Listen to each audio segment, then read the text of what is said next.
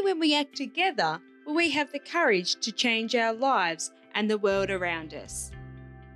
And this is why community is such an important aspect of our human experience.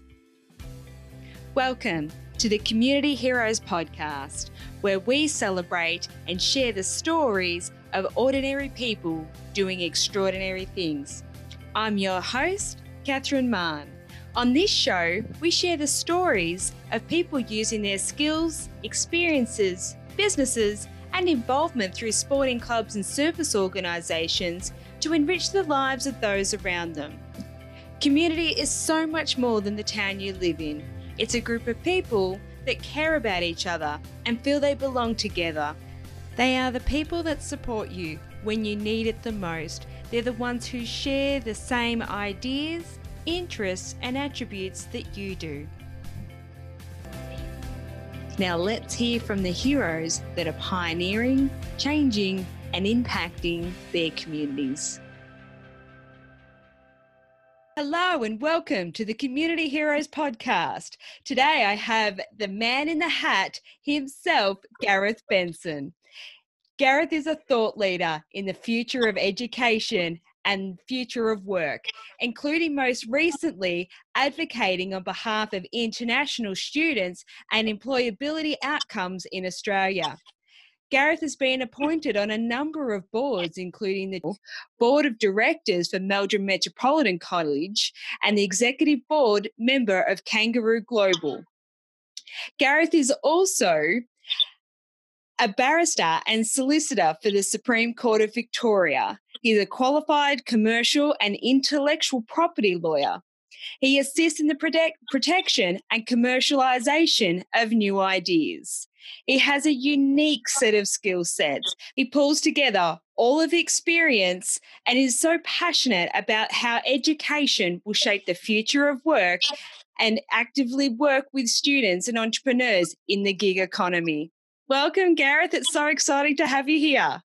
Thank you so much, Kat. It's great to be here. I love talking with passion about purpose, and can't wait to be part of the show. Yeah, beautiful.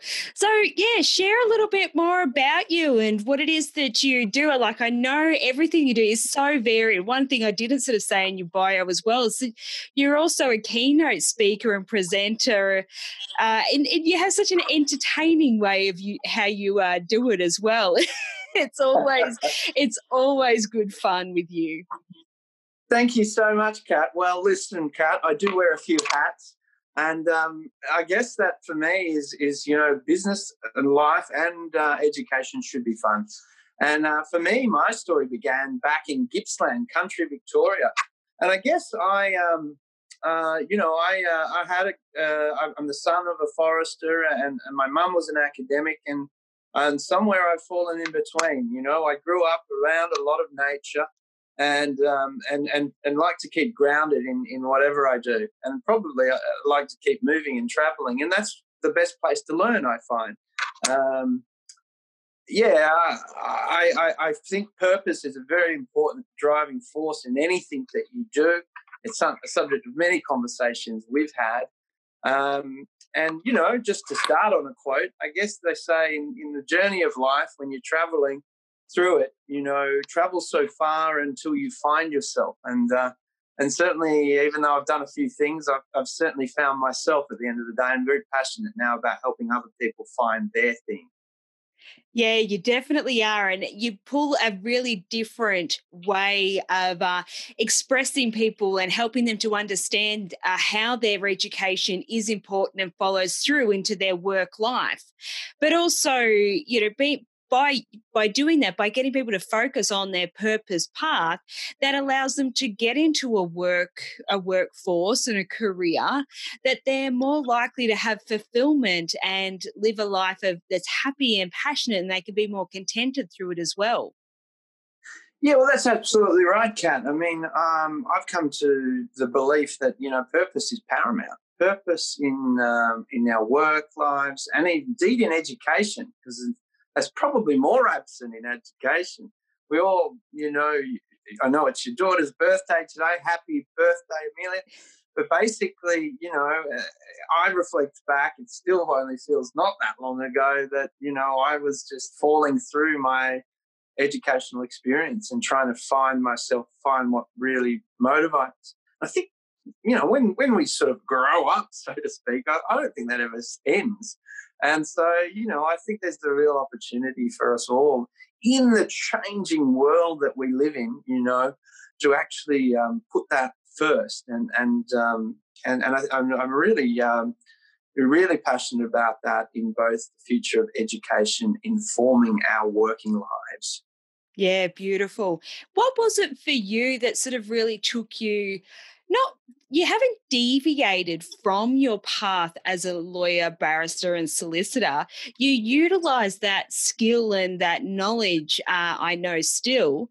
But what was the turning point when you realised that I want to do this differently. I don't want to just be getting patents and and Yeah. trademarks for people. I want to really help them solidify their passion and their ideas, because and to make it a bit more of a service, or a bit more of a different way of doing it, really. Well, I'm going to say part of it was this book, actually, which I've got here on the screen. But it is called a book that was called The Hero with a Thousand Faces. And this is, of course, the Community Heroes podcast. And I love the name, and I remember our chats, about it. I thought it was a great idea because I even though I was trained as a solicitor, I still had, I had an itch that I needed to scratch. I wasn't completely satisfied, despite all the study I did to get there, at the age of 26, that this was it. And in fact, I was mortified of it. I mean, I don't know if you've ever had the experience of like working so hard to get something and then realizing it wasn't your gold. And that what led into another 7 years in which I had to embark on a heroic journey to find myself, right? And that was why I was influenced by this book by Joseph Campbell. And there is a famous quote that some people may recall of Joseph Campbell's, is that to follow your bliss. And he was a teacher for 38 years at St. Lawrence College in the US, and he taught thousands of students over his lifetime. They would all come to him with questions and say, what do you think I should do? And he would reply with one answer, and that answer was follow your bliss, which is amazing. I love that. It's so simple. It's just that thing that we know, it's that gut feeling, what your bliss is, because it's that thing that makes you smile when you just don't want to. Yeah, totally. And sometimes we've got to learn to trust ourselves in it. He was also famous for saying the life that is sometimes we need to leave the life we have created in order to find the one waiting for us. Yeah, and I can absolutely say that was true for me, because it did lead into a creative path and it led into my first business. And, that wasn't easy. It was a journey. It actually took me far away from Australia and into another world, in a sense. And that's where I really found myself. And so that was your experience and your adventure over in Dubai? Yeah, I went to the Middle East for a time, and I found my first business in Dubai. It was kind of talk about, reaching into another world, the unknown. On a few levels, I was doing it, and I had, it wasn't totally. At that time, I was actually working for SBS Television, so I became a commercial and intellectual property lawyer. I worked in the firms, and then I worked in science and innovation at CSIRO, and then I ended up at SBS Television, and I loved working for them. It was probably the best job that I can proudly say that I had, because it brought together my different interests. I was negotiating contracts for the content with international and national producers for the content which SBS produces. And so it involved legal, it involved a high degree of engagement with the commission content team, who were all filmmakers or television people, the law department, the marketing department, and it was really about the human side of it too. We had to keep the projects and negotiations together and deliver the projects. So, look, I loved it. And being my itch, Bagan, my creative itch was very much part of my identity. And so I found it a really fulfilling place to work, but I grew through it, right? And that's where I realized, okay, I know how the machine works. Now I want to go and do it. Yeah, go and make it your own gold. Your story always reminds me of The Alchemist, Paul. Yeah, what's his? I can never say his last name properly. Kelly. I can spell it, but I cannot. Paulo Coelho. Yes, that one. That's every time I talk to you. Yeah, your story always reminds me of that journey. I do love that story. Yeah, me too. But to share a secret, I read that book on the way over, and let me just say that I returned there 10 years later, and I kind of felt like I'd lived in the spirit of the book, because it's very much the story, for those that haven't read it, it's one of the most cherished books of fiction that has been published in 42 different languages. But it's essentially about that story, that heroic journey of leaving the world that you've created to go find yourself. And in the story, he kind of goes into, there's many different parts to it. But at the very end of the story, not to give it away, he finds his gold. You're going to have to read it to have to read it, yes. It's on the list of if you're listening to this, you have to read it. And it's such a beautiful book. It's one that you could read time and again, because it's such a short book. It's easy to read.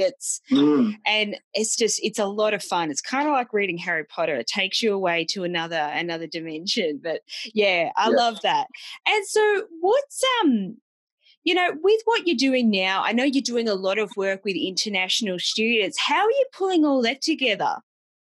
Well, I've been in education only in the last few years, because for me, it's pulled everything together, in terms of my work as a solicitor or intellectual property lawyer, and then, work in digital, like digital media. I left my old job to, 11 years ago to start a digital media agency. I began lecturing in actual digital skills and digital diploma of social media marketing, and now I lecture in law. The point is that I have now found a bridge there, which is a nice one for me. It's the bridge between education and work, and so I still love teaching. And I have my latest venture is actually a social enterprise called Green and Gold Education, which is helping not only international students, domestic students as well, find their purpose and actually gain a meaningful job in the future economies, which are predominantly going to be digital. So that's been my focus. And we've developed some apprenticeship programs which are designed to help the students of today find their work of tomorrow based around purpose. And we very much believe in apprenticeships being a great model for that. It's about gaining a good sense of who you are, but then marrying that up with emerging areas of economic growth. And these things sometimes seem like opposites, but that's precisely the problem we're seeking to solve. Yeah, the fact of the matter is, Kat, in the next 10 years, we're going to see an incredible, if not already this year, in the age of COVID, we are going to see more change to everyone's working lives. Just the 5 areas of economic growth, of future of work, around the future of work, is digital media. It's here now. That's how you've become a producer, Kat, in under 6 months, right? Thanks to the power of digital.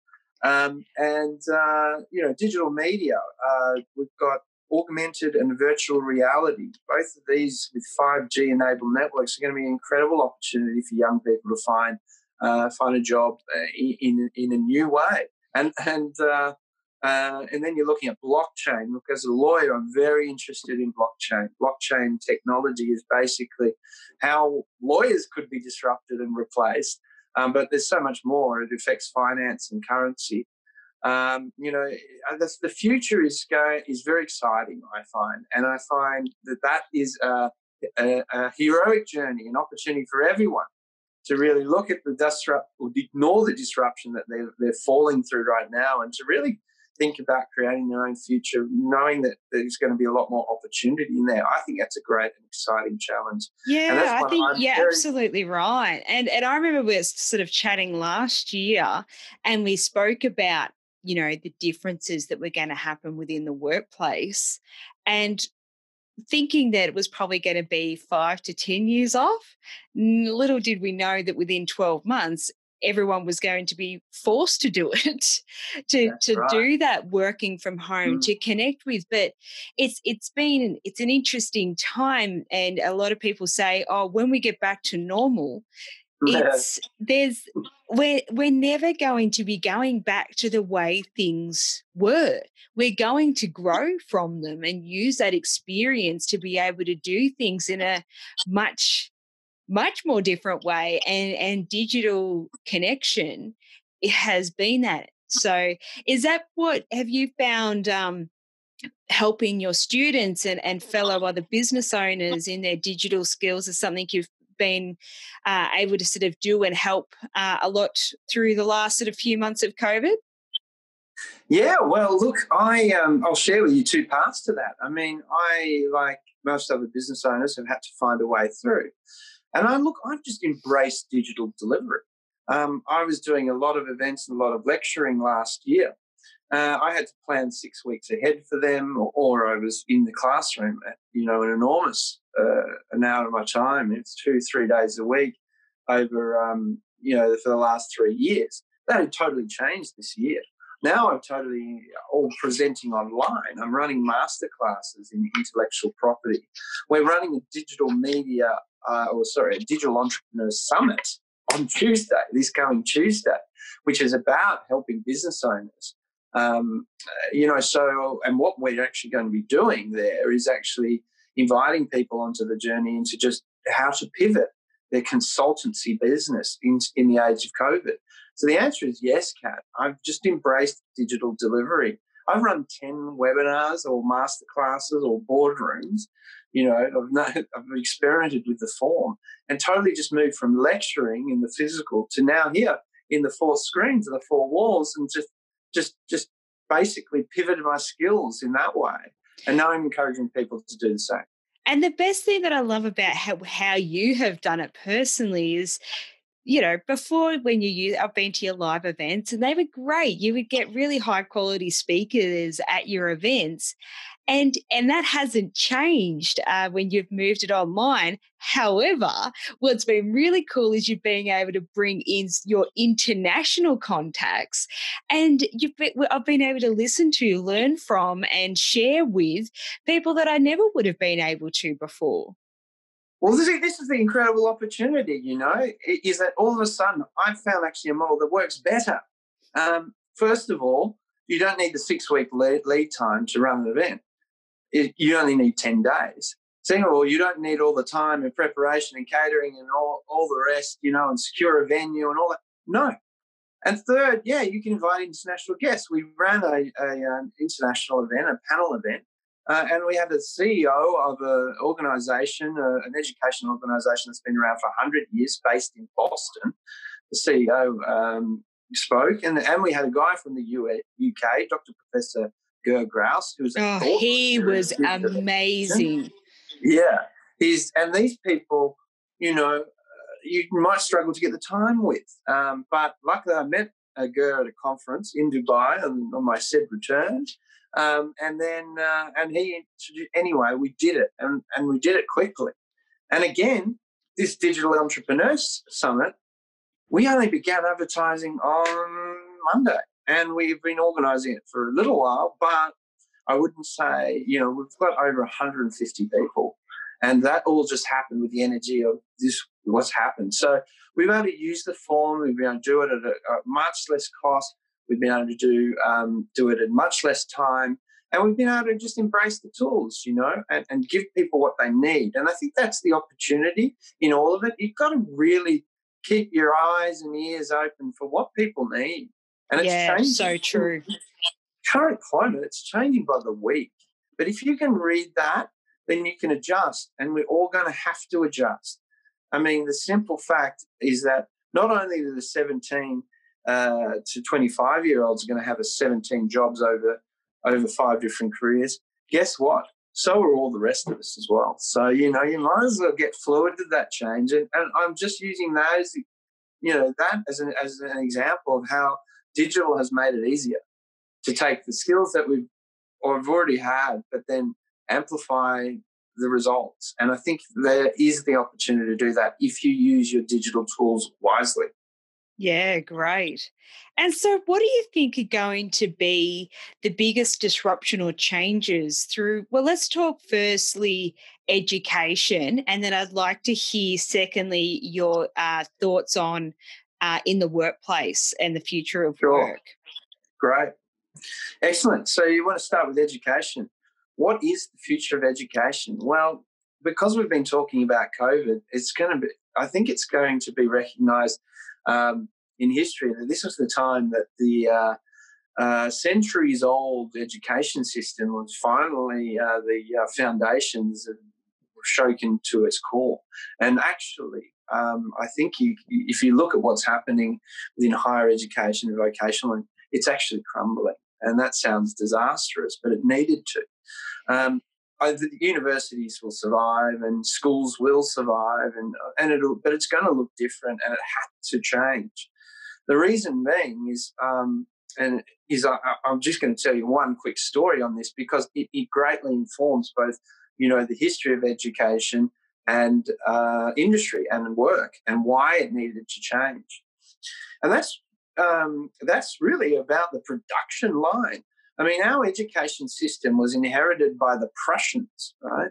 And it was around the time of the Second Industrial Revolution where forestry, farms and fishing was the predominant vocation of the day. With the innovation and the electricity and the steam engine, these things created things as the production line, right? And that began in some ways, the factories began the Industrial Revolution, very much known as the Second Industrial Revolution, because it's where people moved from country to city. And in that, our education system was born, right? Because the schools of the day were actually preparing people for the jobs of tomorrow. In those days, they were. Because if you think about the whistles and the bells that still chime in our classrooms and the moving around from one room to another for a class, not staying in the same room, everyone used to move, it was all reflective of kind of the factory mentality. And it was created. They used to the Brunswick Business Incubator, which is where our Adrian Grold education is based, was one of those schools. It was a technical school. You went there to get a trade in Brunswick, right? You were taught sign writing, or you were taught metalwork, or carpentry, or you were taught, how to bake bricks. And then you were let out of the school and got a job across the road at the Brunswick Brickworks. That you stayed and you worked at until you were able to retire. That's absolutely right. And the innovation of the day was porcelain. The Brunswick Pottery Works was a luxury item that only few people could afford. That's when you could move outside from the back door loo inside and have a beautiful basin.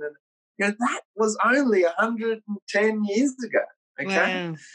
Fast forward today, that's why education needs to change, okay? Because the production line has been disrupted forever. When we moved from Second Industrial Revolution to third with the age of computing, the greatest symbol of this, I think, is actually the actual Apollo moon. I mean, it was during these years of the 60s, technology advanced to such a stage that it allowed man and woman to help them leap towards the moon. And then what happened from that is you had the age of, computing began. Now, it's slowly been developing ever since, and our schools haven't, unfortunately. And it's really there's this one theory called Moore's law, and Moore was a big believer in that technology. Every advances doubles in every year, and it has this cumulative effect. So we saw the changes slowly. Computers used to be the size of a room.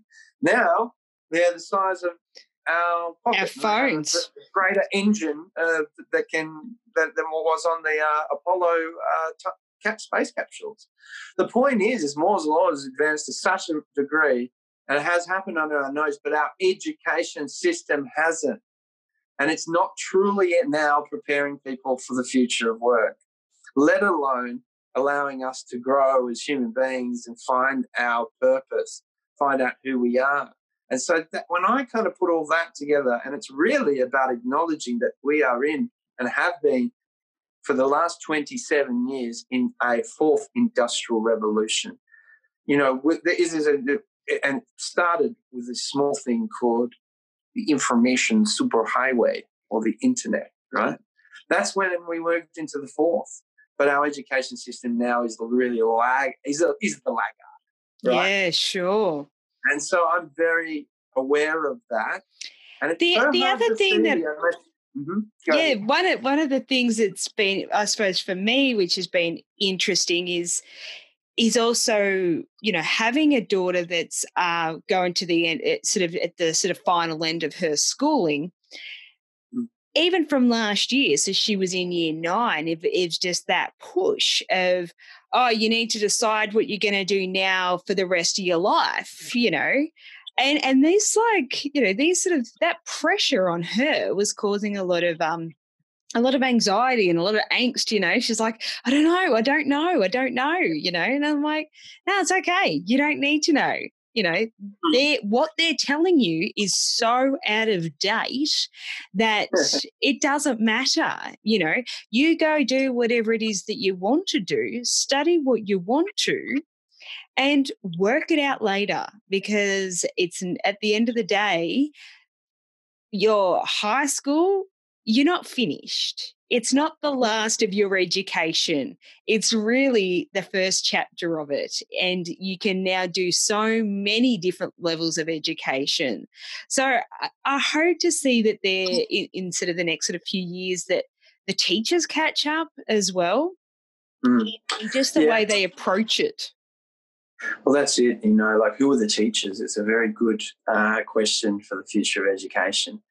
Because if you look at it, and no disrespect to them, because, I believe we are all our teachers. I believe we all are. We teach each other. We share experiences. We compare. We just compare stories along our, on our journeys, and that's where we find our truth. And I feel that education is now absolutely a lifelong pursuit, if it wasn't already. I mean, and I just think, the way I try and look at it all, I go back to the hero's journey and say it's a great adventure. You'll never stop learning. And, the uncertainty is kind of exciting. It's what should drive you forward. It's to actually be more human and more curious about things, and to adapt and change. And that can be fun. There's some great psychology around, we actually grow when we're challenged 10 to 15%. Anything more than that, we get overwhelmed. And that's a really tangible way to put it. I like that. And you're right. It's putting ourselves into that uncomfortableness, but we have to still keep at that place of where it's uncomfortable, but it's not too far that we're going to just, not do it or hide away or continue going with it. Yeah. I like totally. that. I reflected on Steve Jobs' famous quote from his commencement speech of the school that he left. I think he left school, right? He left Harvard or something.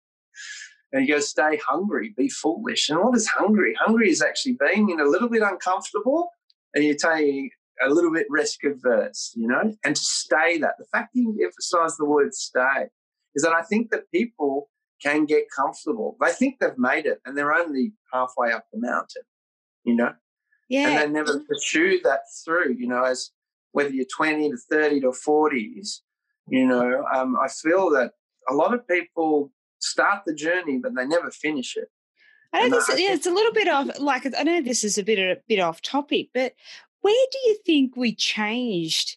You know, Around our work. ancestors, you know, they used to be so, you know, they'd stay in the same job for 50 years, and that was just how they did things. And now we just don't accept that as our reality. Where do you think that perception of life changed? That was an okay Well, thing to be able to do? depends what you've lived through. I mean, there was great disruption happening in other areas, 50, 60, 70 years. I mean, look, 100 years ago, they just got over a World War One. They went into a pandemic, right? And then they went into a roaring 20s, which only lasted 20 years. And then they were in the Depression. Yeah. The ground was moving underneath them. So they probably didn't have the luxury to actually even think about purpose. They were thinking about survival. And that's very much the mentality of the baby boomers, I feel, is that they survived great things and then they were just happy with a home, a job for life, a couple of kids, and and a barbecue. And that's fine. But what I'm finding in young people today is that they're very much more aware, and they haven't lived through too many crises, but they've got a social conscience, and it's a different generation. Do you And think a I, lot of that's from being able to see and be connected with people in such a massive way that we are these days? yeah, and I just don't think we can compare it all. It's just different, right? Yeah, it's And cool. and we need to acknowledge that it's going to change and change and change and change again. And that's a place to find yourself, I believe. Or because you know what, you can't get comfortable. We're going to be forced to do that. So you might as well just build a bridge and get over it. And so, what do you think are going to be some of the biggest disruptions over the next sort of 5 to 10 years? And I know this is a big thing because everything's moving so much, Yeah. as we've just spoken about. But where do you see the biggest disruptions or progressions within Okay. industries? I think it's going to the future, and the future is going to be about heads and hearts and not hands.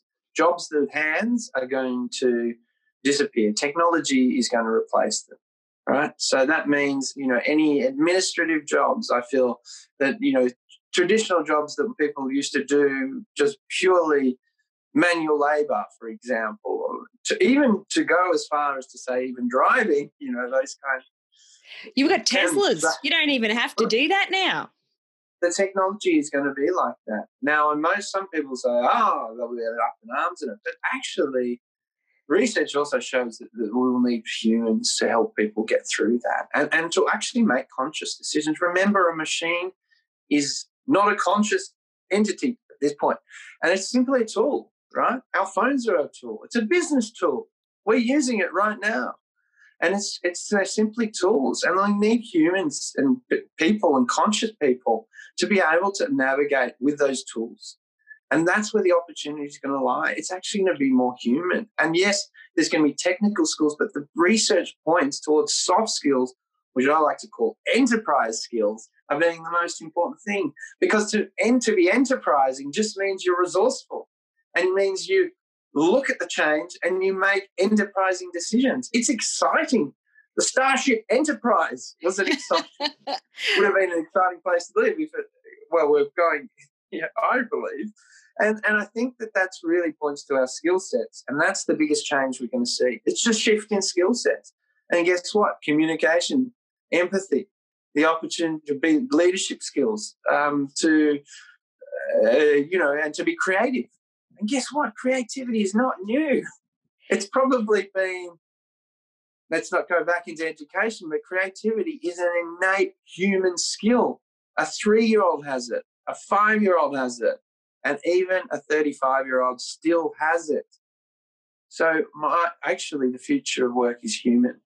And I think the changes that we're going to see is a removal of manual tasks, and we're simply going to be replaced with great opportunities in human tasks. Beautiful. I like that. That's going to be an exciting future. And I know you've been working, well, pre-COVID, but towards the end of the last year and as well as the start of this year, you've been working with a group up in the Northern Territory.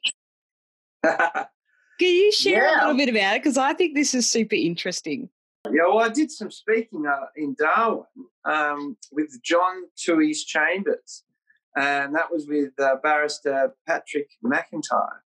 And last year I ran a session on intellectual property around Indigenous copyright. It was actually about who should own the Aboriginal flag, because it was a story, it's really a question of copyright. Who should own symbols of our national identity? Because it does point towards copyright and ownership of copyright. So, yeah, I'm very I like Darwin. Darwin's an exciting place to work and live because it's a frontier.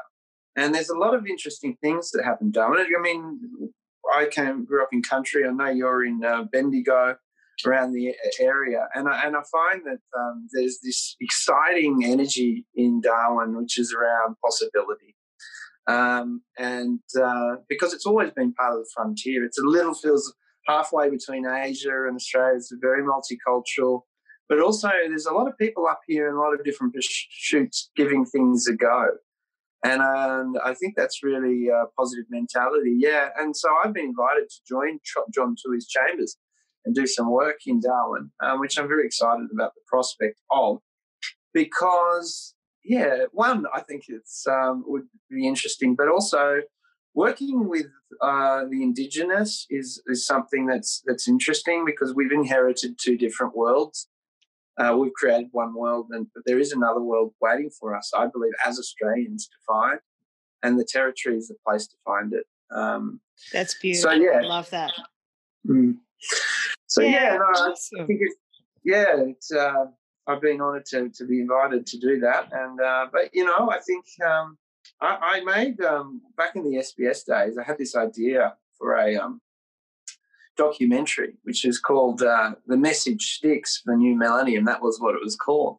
Because I looked at the Indigenous use of message sticks, which, for anyone who doesn't know, it's like how they used to communicate between tribes. The chief of a tribe would spend days or months working on a message. Like, they were announcing an engagement, they were announcing a birthday, or a significant event, or maybe they needed to form a contract between tribes. So they would inscribe it on a wooden stick, which is called a message stick, and then the messenger would then go to the next tribe. And the thing about message sticks is they play music as well as they tell stories. And it's really, incredible. The point I'm coming to is that what the iPhone does. In the early days, just played music. It was an iPod, and then it became an iPhone, and you could use it to make messages. The point I'm making is that the message sticks for the new millennium is that was old technology, new technology. It's not too different. We are using iPhones now to play music and to communicate. So what we need to be conscious of is the stories that we tell with them. And so, I share that story because I think there's a lot of wisdom that we can gain from not only the Indigenous, but from any of our past stories. And that's probably one of the greatest things that can guide us in times of change. We are condemned to repeat our lessons of the past unless we truly understand them, experience them. But we can learn a lot from history and realize that nothing is new. Life is always changing, and it has always changed. I think you hit on a good point there. Is nothing's new, and it is. It's looking at our past history, and this goes for us internally as well, on our personal, but as well as a country. And we can look and reflect and go, what did work and what didn't? We need to know that collaboration and connection and communication are the keys to create, a happy, healthy, sustainable world and country.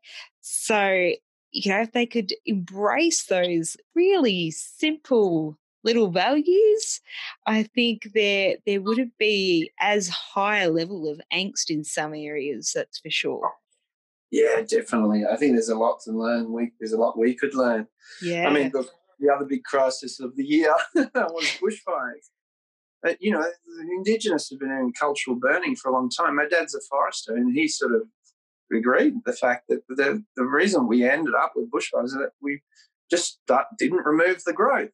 But that's a big part of what us Indigenous do, and their love of story. Story are education tools for them, and they should be for us, because education tools, are not new, and the power of story is a really really important thing in their generation, and I think that can serve us in the future too. Yeah, for sure. There's one favourite story. Can I tell you a quick story about? For sure, of course. This is one story that I found from actually visiting the Tiwi Islands, and Tristan Mungatobi, who was very kind to actually introduce me to the Indigenous elders of the island. While I was waiting for them, I actually discovered the story, and they kind of shared it with me as well. And I was like fascinated by it, because I think there's a lot of lessons. Not many people know it, but this is the story of the Crocodile Man. And the Crocodile Man was said to have come from the Tiwi Islands. And the story goes that one day there was a man that was separated from the tribe, and he found a piece of land by the beach. And he so liked that piece of land that he said, I'm going to own it. And so he claimed ownership of it. And he was sitting there and said, I'm just going to sit here on the beach and enjoy my piece of land by this beautiful view in the Tiwi Islands.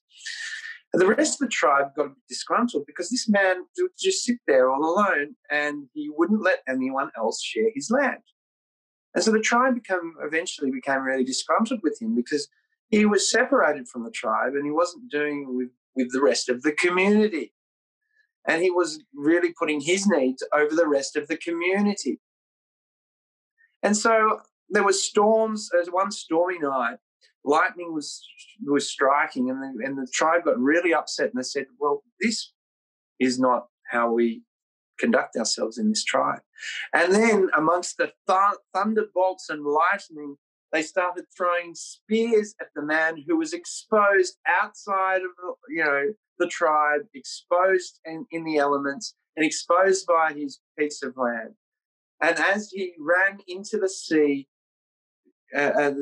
discarded from his tribe for being selfish, his blood and tears led into the rivers of blood, and he turned into the crocodile. And that's what they tie our crocodiles up here north.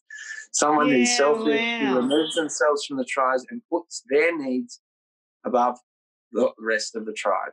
And that's the story they tell their kids about the importance of belonging to a community.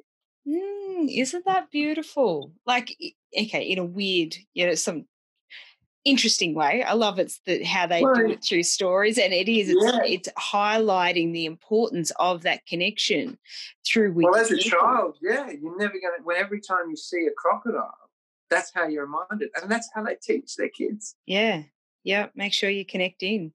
Beautiful. So on a big picture, croc when you're in the Tiwis. They say that don't give me any croc. Yeah, right. I haven't been up there, so it'd be interesting to go visit. Oh yeah, they've got their incredible love-hate fascination with crocodiles up here. They end up on the NT News. Yeah, and it's interesting. Well, part of our country, our beautiful country. So in a big Gareth vision and in your dreams, what is it that you hope to see for the future personally, as well as for the world on a larger scale? Well, I think we started this around something that I think is the most important thing. It's around purpose, living life on purpose. What I see for the world is I just wish to see people more living on their own personal purpose and being brave enough in their own lives to go and find it, which is what I love and will encourage anyone to go on a great adventure. Where it is doesn't necessarily matter, but that's where I think you'll find it. And I really believe, I truly believe that if more people were working on purpose, then they will self-actualize in a way that they will be more happier in their lives, in their relationships, in the work that they're doing, in the way that they raise their kids, in the way that they interact with other human beings. And I think that we actually need people to be working with that to solve the challenges we're destined to encounter in the next 10 years. Yeah, great. Yes, I think gone are the days that you just follow in your parents' footsteps and, just go along on their journey and their path and go into their workforce. And as much as, you want to see that change, it's interesting to see just how many parents still try to encourage their children to follow in their footsteps. And I love it. Amelia would go, I don't ever want to be like you. I'm like, great, because I don't want you to be like me. I want you to do you. I want you to be who you are, But she's got this in her head that she's like, oh, it's like, I thought you wanted me to be like you. And I'm like, no, not at all, and I just hope every parent turns around to their kid and says that. Well, yeah, it's an interesting reflection. I mean, Khalil Gibran wrote a great book called The Prophet, which is another nice short book to read, actually. And there's an interesting chapter in there about children, and it's kind of advice to parents, I guess.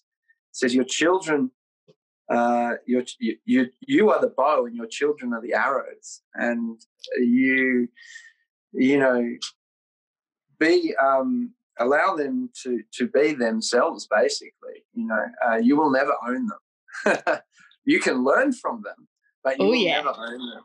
And so, therefore, allow them to be the people they are destined to be and shoot forth. You are simply the bow. And I think that's just such a strong message for anyone in life. The worst advice in the world is be like me. Because if you were more like you and I was more like me, then the best of friends we can be, because we're truly being ourselves.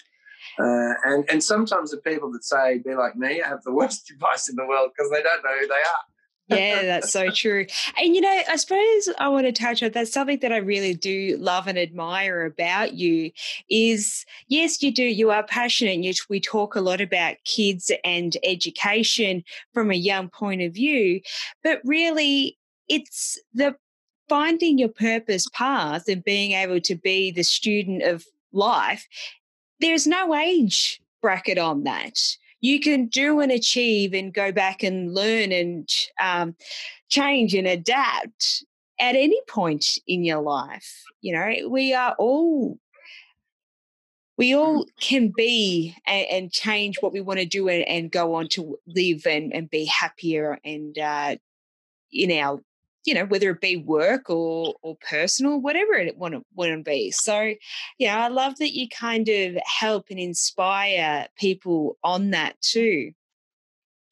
Yeah, well, I guess, on the journey of life, and education has been a big part of it, and I've learned in many different ways. But, yeah, I mean, the thing that I actually realised, as T.S. Eliot says, is that you travel through life, and you return to the same place to see things with fresh eyes. And many times that the ability to see it through the eyes of a child allows you to never get too caught up in ego, so to speak. And you can be playful and you can have fun and you can see things, because if you don't take yourself seriously or the world too seriously, then you can create whatever possibility you wish. And I believe that. And I believe that that's what, really good for any. You can learn anything from anyone at any stage if you're open to it. And that's the great thing. And I'm sure so true. You being a parent, you've learned a lot through kids.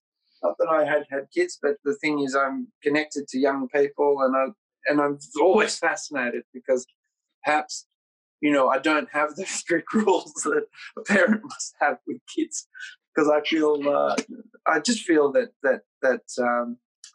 also through creativity is that, you can have a playful or childlike appreciation of the world, and that's where you can create great things as well.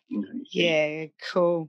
And so you mentioned earlier about your Digital Entrepreneur Summit that's happening on Tuesday. So what's the date for that? Yeah, no, that's right. Yeah, if you happen to be listening to this, it's on August the 11th. It's from 3 to 5 p.m.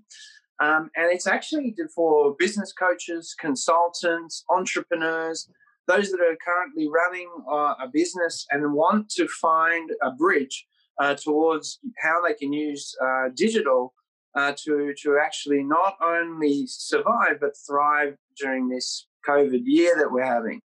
And so we've actually got we've actually got 5 outstanding speakers. Andrew Morello from the Entourage, who was 2009 Apprentice winner, speaking about business development. Ozzy Khan, who's a professional skydiver who also built and sold Skydive Melbourne and now working with international communities in social development. Talking about growth mindset. We've got Zarina Robertson, who is an artist, an entrepreneur, and a photographer, filmmaker, who's talking about the art of standing out during COVID. So we've got these inspiring business people who are actually all giving their time to actually offer some words of advice, and that's on Tuesday from 3 p.m. to 5 p.m. But how can people find tickets for that? Well, yeah, I mean, I might even, if this gets published, I might even put a link below. Yeah, I'll do that. Yeah. That's an easy way to do it. I'll put it in the show notes. Yeah, show notes. And we've got an Eventbrite link. You can just ask for a piece of free event, and we're looking forward to, really just celebrating some of the opportunities that we have available by embracing the digital tools available to us to get through this period. And of course, to do that with a great spirit of community. Yeah, beautiful. At the end of the day, it's about helping each other out, and we can do that digitally no matter where we are. And that's the liberation that these tools give us. I think that's been the greatest thing that I've seen so far is just, how communities have changed from just the town that we live in into having such a broad, wide range of people that we're connected with. And so with you personally, how can people connect with you, whether it be Green and Gold or IP? You can write me a message stick and you can have it sent by a tribes person. That is the best. That would be pretty cool. That would be really cool. Yeah. That would be I'd be very impressed. But in the meantime, while I'm waiting for the message stick, LinkedIn or Facebook, I use them quite a lot. LinkedIn.com/Gareth Benson. I think you'll find my LinkedIn, my professional profile, but I also use Facebook quite a lot for those purposes because I love the sharing of stories and content as well. So, yeah. Thank you so much. And I really encourage anybody that's listening that may not feel as fulfilled or think that they can serve others and themselves better to reach out to Gareth, because he's been instrumental for me in helping me understand and find my purpose path. He was probably the first person I shared my dream about starting this podcast. Look at me now. This is where we get there.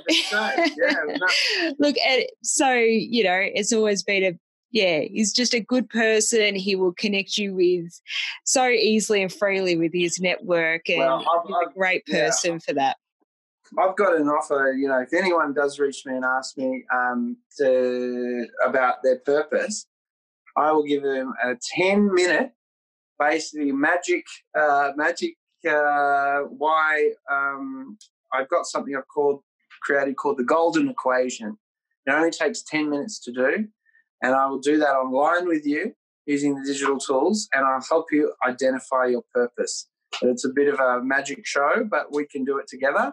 And I love sharing that with everyone, as I did even with Bailey. And, you did it with all of us. You did, you did. Gareth came and stayed with us last year, and he did it with both of my girls and me. And amongst a couple of days well. Yeah. Yes, getting your ass kicked by the 5-year-old. It's always fun. That's right. Yeah. Thank you so much for joining us, Gareth. It's been an absolute pleasure. No problems at all. Keep fighting for your purpose, and it's a pleasure to assist. Thank you. Thank you for joining us, and I hope you enjoyed the show. If you want to hear more stories of awesome everyday people helping their communities, then make sure you subscribe to this show. Also, if you or someone you know would like to be a guest on the show, please reach out to me via email at communityheroespodcast@gmail.com or connect with us on Facebook and Instagram just by searching Community Heroes Podcast. Also, you can connect with me personally on LinkedIn by searching Catherine Mahon. That's CATHRYNMAHON. I hope to hear from you soon.